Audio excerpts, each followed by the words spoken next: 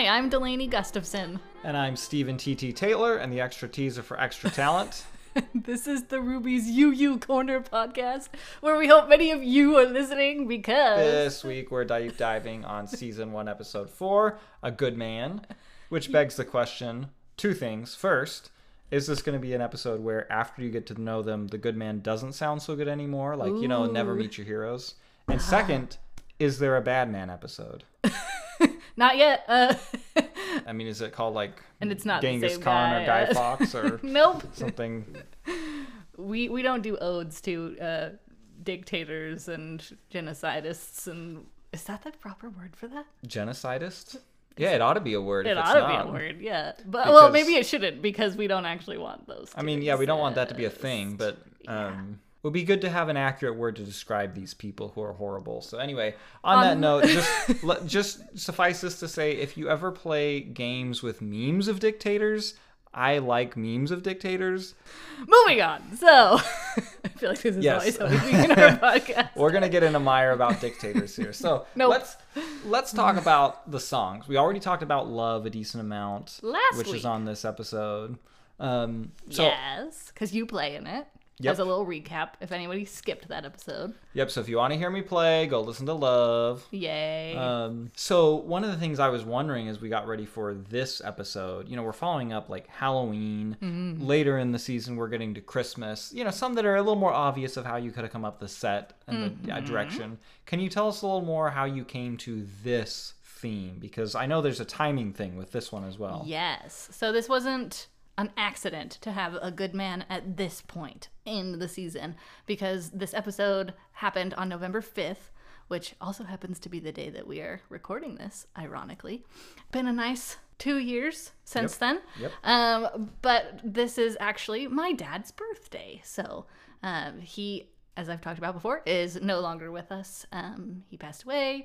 And so I wanted to mark the day. I knew I was going to, in some ways, need to. I love him. I want to sing songs about him. I wrote songs about him. He's a big part of my life. And so A Good Man, it just kind of seemed natural to put some of these songs together. And it also so happens that the other good man seated beside me is also born in the wonderful Scorpio month of November. So I just kind of sandwiched the two of you guys together, celebrated you both at once. And I mean, there were plenty of love songs to choose from. So that's what I did. And that is why in this episode, there are 4 songs for the first time in Ruby's Corner. And I believe the only time in season 1. Yeah, so ballpark, Delaney, do you have a number? How many love songs in your repertoire? How many have you written?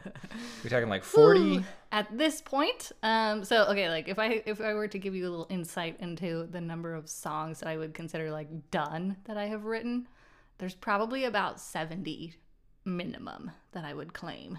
Okay. And at least half of those probably have to do with either love of like a significant other or love of another person in your life, such as is noted in Lilies and Lace later on, which is the song that is about my dad. And so I guess if you were to just narrow it down to like classic love songs, it's probably about a third. Just for the listeners, this is not me trying to say like Delaney wrote like 25 songs about me.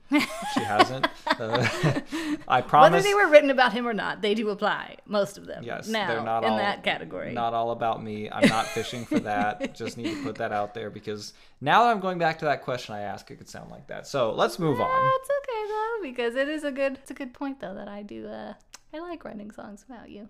Well, and it is true. At risk of tooting my own horn, you know, there are the song "My Fidelity." I know specifically you wrote that at a time that's meaningful in our relationship. Exactly. That's about me and you. Yeah, for our first anniversary. That's what I wrote it for. Maybe part of it was because I was like, well, I have never done this whole anniversary gift thing before, but this is something I know how to do, and I think we talk about it a little bit in the episode. So if you've listened to the episode where it's kind of like that first year of our marriage, I kind of mentioned, you know, like it was a difficult year, but I feel like classically people say that it's like difficult to adjust to the person that you're like getting married to and like living with or something for the first time, if that's like your reality. I know that's not how it happens, the order that it happens for everybody, but either way, like there's some new things about your relationship after you get married. And so contrary to what some of the strangers we knew all too pushily suggested, it really actually wasn't you who made it hard at all. It's actually quite the reverse. It was everything outside of our relationship that made it hard. So I didn't mention in the episode, I believe, that there were like family crises that were going on. I did mention full-time school and paying bills as young undergrads, but there were a lot of things, in the world that happened. And yeah. In summation, though, I really needed you that year, and so I was very happy that we had each other, and that's why I wrote the song. And so it appears here as the first song of the A Good Man episode. Do you remember the first time I played it for you?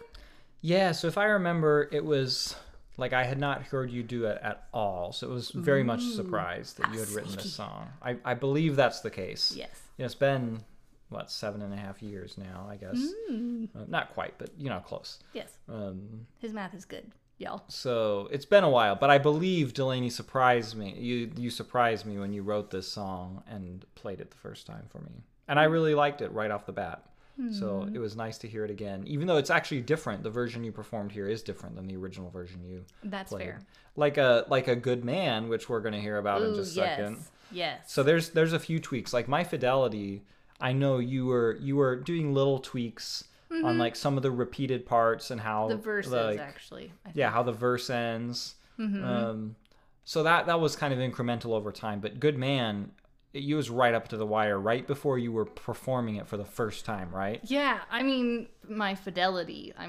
It was probably 2 verses that I changed, but I changed it to be some of my favorite lyrics that are in that song now, and I feel like they're still in the same spirit as the words that I wrote when I performed it for you. Like, for instance, the last verse, I really like this lyric, "So when despair is what you find, share yours, 'cause it's also mine." And that is like the same idea that was in the original verse. I don't have the original lines available to me anymore. Throw it away, don't you? Well, it's like once you figure out that something's better, it's like, oh, well, let's just pretend that was it the whole time. In some cases, but for the record, there actually were parts I liked that you don't do anymore. Oh, so maybe I gave it to you then. I don't know. No, and they actually aren't in those lines at all. It's just the way you end a verse. So we don't have to argue about it. We're okay. We're not going to have group therapy on our podcast right now. All I will say is there's so many. One of the great things about a lot of Delaney's songs is there are actually multiple versions that you sometimes will alternate between. It's true. And a lot of your songs have had an improvisational quality, like especially prior to Ruby's Corner. There were a lot where you would do it one way one time, do it another way another time. Yep. And I think that's one of the things I love about My Fidelity. Like the number of refrains after the final verse ended or final chorus ended, that kind of stuff. That was actually a challenge, nailing something down that I felt wasn't going to be possibly really bad. The bridge you're talking about, the instrumental bridge part of sorts. Oh, no. No, not even that. Oh, okay. Well, there is a section right after the second chorus that I would normally just kind of improvise. Wow, I can say words. Improvise. There we go. But for the show, I didn't want it to be spur of the moment because the nerves are high enough as it is. And sometimes it comes out sounding really great, and sometimes it's kind of meh. And so I just decided to write something or memorize something. And I may have messed it up, actually, but I guess it's because I'm not used to it being memorized. So there you go. But A Good Man, yes. Serious rewrites. Yeah. 2 days before? One day before? I had 48 hours maybe to really rewrite that one. I think I rewrote the second verse. I rewrote the third verse. Yeah, can you tell us more? How did that come about? So I was practicing it, and I was trying to memorize it, and I realized that in memorizing it, I had written a bunch of phrases that sounded almost identical to each other. That were not supposed to be. Because in the verse, I wanted a little bit more variation than in something like a chorus. And so as I'm playing through it, I just remember going, great, this is not done. This needs to be fixed now. And so I was like, cool, challenge accepted. Let's go. And this needs to be good because it's the title song. This is also, I believe, the first episode that is titled after one of my songs. So it needed to be good in my mind. So that's what I hopefully did. So I liked it a lot more after it was done. both because it was done and because it was better. I thought a lot of the devices within the verses and little changes from chorus to chorus. And my absolute favorite line actually is, a good man shared his good and grew it and hasn't stopped since. And I believe that came about then, actually. So, note to the wise, sometimes even when it's good, it's not done. Well, and it is interesting comparing some of these songs you wrote over years, like some of the ones we've talked about the last few episodes, versus the ones that you wrote pretty quickly. Yeah. Or rewrote pretty quickly. I mean, My Fidelity is kind of an example of that. I wouldn't say it was as long as something like the later songs, like Downpour, for example, that is literally like 12 years old now, where these songs have had sometimes more than a decade to really ripen. So I was going to ask about that from a performance standpoint too, because here you have both My Fidelity and Good Man you had never performed before, other than like you had played them for me. Yeah. Right? Yeah, and maybe a couple of friends, maybe. But never a group. No, like, never a group. Public setting. Yeah. So that was new. I mean, I was starting to get used to it in the live stream, I think, just that it was so much like being alone and practicing, even though there were people watching, but I was starting to understand like, oh, okay, I can kind of transport myself into a place where it feels like I'm just playing for me, especially if I had practiced like I was practicing by this point. Is there anything different though, playing these songs you never have performed publicly versus something like Lilies and Lace, which you had performed so many times in public settings? That's a good contrast. Yes, definitely in that case where, you know, there's some kind of nervousness about like, how will they feel about this one? Even if you feel like, you know, with Good Man, I've put all these extra hours into writing it. I mean, that definitely added some stress going like, well, I hope they don't go, you shouldn't have rewritten it or something. But if they are, then they're the bad man. Check yourself, right? Or woman. It's not a guy-girl thing. But so yeah, it was very different in that case to play the songs that had not been heard by an audience before, but also exciting. You know, you hope that people will receive it really well, and maybe they'll receive it as well as something like Lilies and Lace, which is classically and provenly, if that's a word, one of my absolute fan favorites. So yes, totally. For those who don't know the context, when Delaney has had brackets of fan favorite songs on social media, Music March Madness. Yeah, Musical March Madness. Lilies and Lace always rises to the top. Yes. I think the only one that gave it a run for its money was Finding Again. And then there were some really hard rounds once about Not Far Away at All, which is very much the same concept of the song. A similar message. Yeah, but Lilies and Lace still won because it's just, I don't know, it's been around longer, it's deeper, it's in there with the fans. It's an OG, beautiful morning love kind of song. And I do just want to throw this out there, like listen to the podcast, but also you should check out the Just Say version of Lilies and Lace, which is a really great performance. Like later in the show, you'll hear me playing the cello solo on Lilies and Lace. Yes, I did it okay, but the version on Just Say is really a really great performance and very worth going to listen to. Which does not feature me. Kelly Mickelson's the cellist. She is an amazing cellist from the Roanoke Symphony Orchestra, and she very lovingly helped me and my mentor, Mark Melberger, who wrote the cello part for that particular version. And it's beautiful and just such a perfect compliment to the song. Also, the cello is amazing as an instrument. So, yeah, check out that one, but also check out Stephen playing it because I like both. Yay. Listen to all the versions. Yes.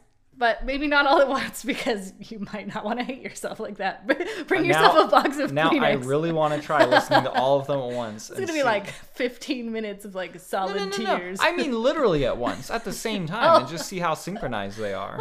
We don't even know what tempo we planned on. It's always pretty close. Yeah. So anyway, I have an experiment for later. If you want to join me, maybe I'll live stream it and you can experience it with me. We'll put it in the show notes if it happens. There we go. There are genres of music that are weirder than listening to 3 different recordings of a song at the same time. Fair.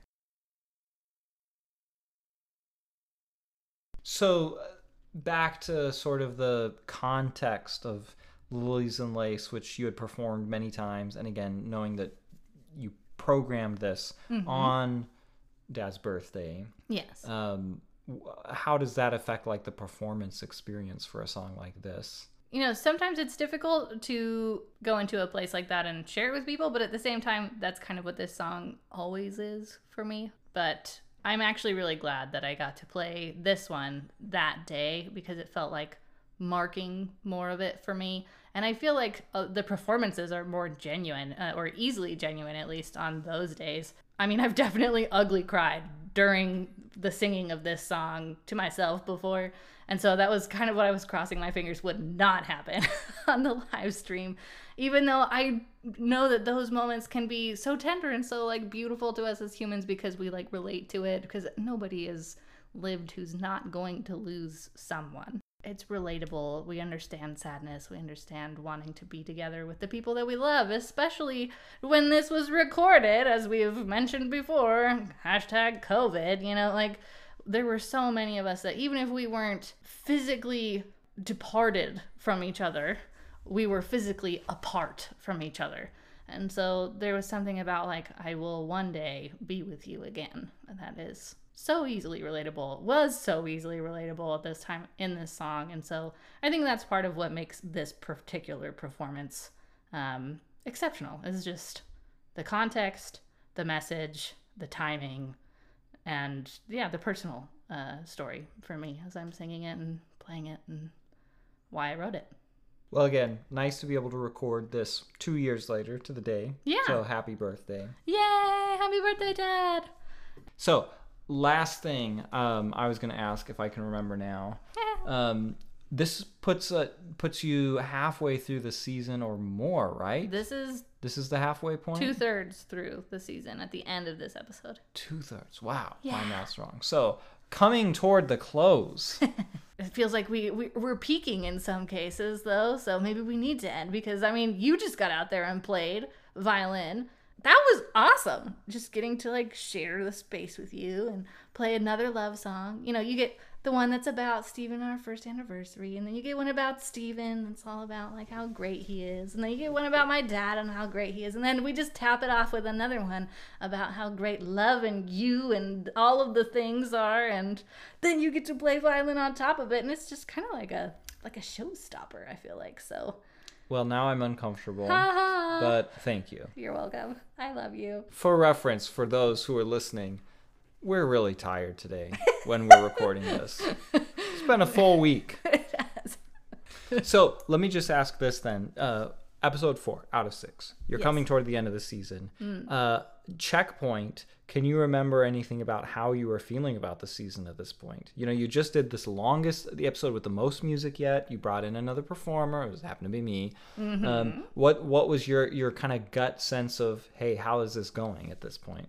That's a great question, with a great answer, actually, which is that more and more people were starting to watch, which was really encouraging to me. I think we doubled the number of people who watched on this episode alone, which I have to credit Stephen and his appearance for a little bit, because we definitely said, like, yo, Stephen's gonna be on this time. So we were becoming more of a band, and I think this was becoming a regular place for people. I remember getting messages from sometimes friends from high school that I hadn't talked to in a number of years because I hadn't lived in the same city as where I'm from Portland, Oregon originally, and I now live on the East Coast. I'm in North Carolina, so hadn't seen them in the flesh in a while. And I mean, COVID, you're not going to run into anybody anyway. But these people were suddenly showing up and watching my shows and saying, this is what I'm doing every Thursday night from now on. Can you please keep doing them? And so at this point, if you didn't know, if I didn't tell people this before, I was starting to plan on a second season. Gasp. So I did start putting that together around this time, just the bare bones, talking to some of the artists who were helping do things for me on social media to advertise and everything, and very behind the scenes, hush hush, yes, we're doing another season. But I was excited about it. For those of you in the showbiz, this is like the term is got renewed for a second season. That's right. The network picked us up again. Yep. I was the network. I was like, yes, we need to bleed this cash cow. Let's do this. Because, you know, we were making so much money doing this for free. And for the record, there are other shows that should be canceled after the first season. Yep. And some that should not. which hopefully this one falls under the category of. I believe so, whether yes, you agree with me or not. I agree. This was worth another season or two in this case. So that's right. That's the reality. So, but yeah, so that's kind of where we were left off at after this episode. The next episode, well, maybe I should preface this by saying at the end of the original live unedited version of this episode, the end was actually technically spoiled a little bit. At the end, we actually asked people to start responding about plans for the next episode, which is a at your request episode. So I posted during the live stream a visual of a list of songs that people could pick from for me to do the next show. And the sound was not set up to continue during all of that. So Stephen's standing behind me. He's got his violin. We just finished playing Love, and we're talking about the next episode, having all this great quippy banter, and of course our microphone isn't on because I pulled up this graphic and it didn't have the microphone underneath it. So if you watch the video, that's why it suddenly goes mute and there's literally no dialogue after that. We weren't fighting. It wasn't a technical glitch on like Facebook's side or anything. It was just a poor setup on my part. There was like another one of those updates I think I mentioned about the Halloween episode that happened literally moments before the show. I had a note in here to myself about did anything go wrong at this episode? And there's a huge yes right before the episode. So I like to think that it's not palpable to anyone in the audience. But if you were like, something seems off, might have been that. As we noted in the episode, that's how you can trust that we weren't lip syncing. There you go. Next time we'll be talking about what was picked by our fabulous viewers and followers. Have to talk about those next time. So make sure that you come in. Next week we will have that episode, so you'll find out what all the songs are before we talk about them. But make sure you listen to At Your Request, episode 5. The penultimate episode of season 1 of Ruby's Corner. And if you have a request for things you want us to talk about on this podcast, and it's about dictators, don't send us the request. Don't send us that request. But if you have other things you do want us to talk about, just at us on social media. Or invite me to your podcast where you talk about dictators, because I would love to participate and share all my thoughts on them. He is a great podcast host / guest. So... And I do love to talk trash about dictators. And on that wonderful happy note, we bid you good night. Or good morning. Semper Tyrannis. Love you, people. Bye. Bye.